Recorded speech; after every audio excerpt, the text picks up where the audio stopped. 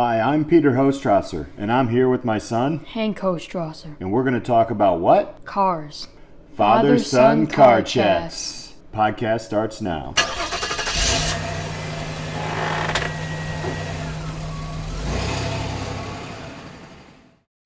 It's Fun Friday. Yeah. On what? Father-Son Car Chats. Oh. What? It was a long week for you? Uh-huh. All right, so we have an awesome car. It is the one car that Henry did not know about until I brought it up. Yeah. So we're going to be covering the 1971. Actually, we can do the third generation through 73, but the 71 was the first year of the Buick Riviera. And we can even look at the GS because it's just a car, man. This was the classic late 60s, early 70s lines in the GM class of Buick cars. And it was very, very, very cool. So this bad boy was, the original first generations of this car came out way back in the early 60s, 63. And Riviera actually is Latin for coastline. So the curves on this car were very, very cool. So tell me what you know now, because you did a little bit of research on this car, Hank.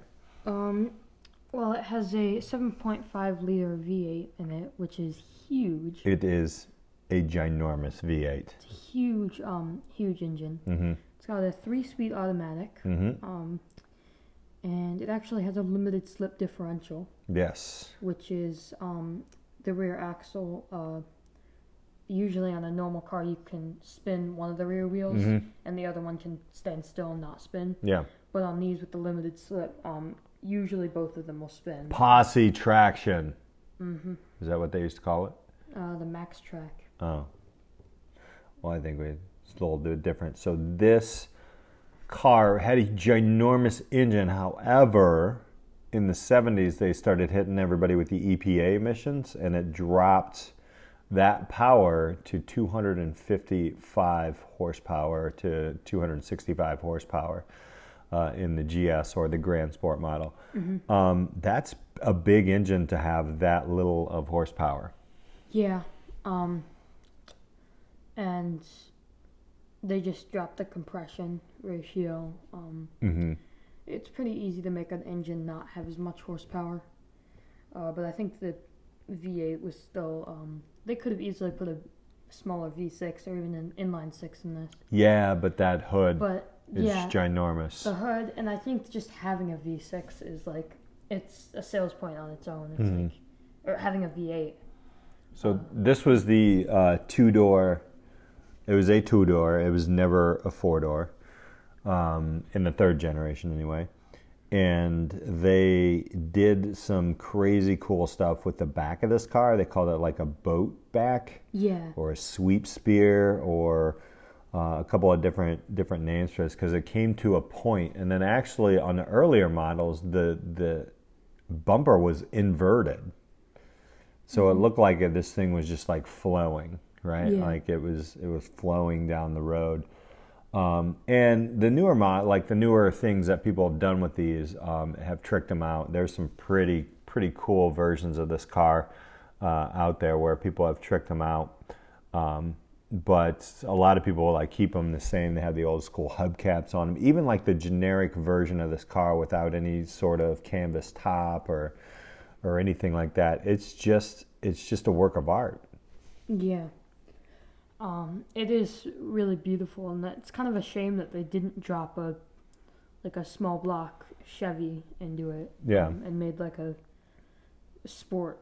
I know they made the Grand Sport, but even that wasn't very sporty. They could have easily put a 4-speed manual and a more powerful engine. I bet, because there's so much room in this car and there's so much stuff that you can do with it, you could probably get away with doing something like that. But the back reminds me of, it is like the Batmobile Yeah, a little bit, right? It looks like the Batmobile. So you can look at we were looking at a custom out one where the lines are all just decked out black with big chrome rims on it. That back window though is huge, and I'm guessing that back window, because it's a wraparound glass, that's got to be expensive as all heck now. Oh yeah, I bet. You know, they just basically made parts to fit on this car. I never really saw that many of these. I mean, the Eldorado, the Oldsmobile were the bigger ones. The Buicks, though, it was just kind of the younger hip car back then. And yeah, go on. GM had so many brands. They had Oldsmobile, they had Chevy, they had Buick, they had Cadillac, and yep. Because of that, Pontiac. So because of that, there were a lot of sort of muscly older coupes that were out. So it was kind of hard for a car, especially like this, that was just kind of like a mediocre kind of cruiser almost, to kind of stand out among the pack. It just looks, though, even sitting there, even in its original, it looks like it's moving forward, and it's like, for some reason, just the way they did the back on this thing, how it just slopes down and it's done, you know? Yeah. Like it just looks like it's actually moving while it's sitting there. So, very, very cool car. I don't think, Buick, when they went back into the fourth generation and the fifth generation obviously got boxy when we went to late 70s. And then looks like a Cadillac. Yeah, the sixth generation literally does look like, and it went to 85, and then even into a seventh generation. I remember that car, and an eighth generation when it got rounded. Yeah. And then there was a concept that actually, I think they still make that Riviera now. Do they make the... No. No, the 2013 got crazy, like rounded and everything. But the car has a history, though, of kind of breaking design barriers, right? Like it's different. Definitely, yeah. The sixth generation and the fifth generation, not so much, but I think the third generation was the first one to get pretty wild with it. You know, the second generation is still pretty cool.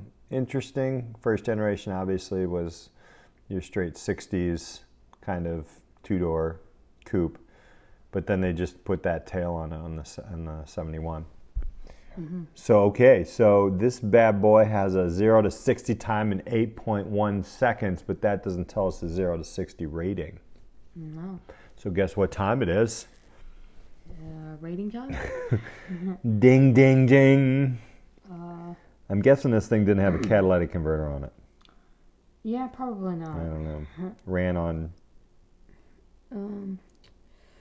leaded gas. We had leaded gas back in the day. That's why I'm so weird. Yeah. Grandma would put the windows down. I'd sniff in leaded gas. So that explains a lot. That was a joke, but okay. So yeah, this is a big Buick. Very, very cool. Very sleek with the lines. Tell me a little bit about what you would rate this 0 to 60. Go. 52. 52. Why are you going to rate it there? I just think it could have been. It's a great design. It looks really nice, but I just think it was a little bit late. If it was maybe a few years older, if it came a few years earlier, it definitely would have had a sportier package with a 4-speed manual and a more powerful engine. I just think it could have, the design and the overall beauty of the car would have definitely benefited from more power and maybe a sportier look and feel. They were probably trying to mess around with some sort of two-door coupe that was cool and classy at the same time. And I think they did it. The older Rivieras, I don't know, the newer ones anyway, not really into them. I'm not a big Buick guy, but this car is a classic. And if I saw this thing rolling on the street, I would turn my head. It's and I'm guessing it's, some like we said, looking at some of these. If you ever look these up, some of the custom jobs that people do on them. I mean, this car they can make this car look completely badass. Yeah, and that it kind of supports the argument that the 70s oil shortage kind of led to the kind of downfall of GM. I mean, after the 70s and the 80s, you really didn't see any of these cars, and it took a while for the Camaro to resurface and the Corvette to kind of get back into its groove. Yeah. And yeah, when you look at cars across the board from GM during this time, they're just so beautiful. Like, you get the Corvette and the Camaro. The 69 Camaro is amazing. Yeah. Just all these really beautiful cars. 1971 Buick Riviera. We'll talk about the GS boat tail, they call it. 53. Is that where we're at? 52. 52. All right. Well, that's it for our Fun Friday on Father-son car chats. Yo, don't forget to check out our Facebook page at Father-son car chats. Yeah, you can keep saying it. Yeah. So, And and our Instagram, which is Father-son car chats. Yeah, see, you're pretty good at this. Yeah. All right, awesome. And the best podcast out there on cars is Father-son car chats. There we go, sweet. All right, y'all. Thank you so much for listening. We will talk to you next time. Keep the pedal to the metal. See ya.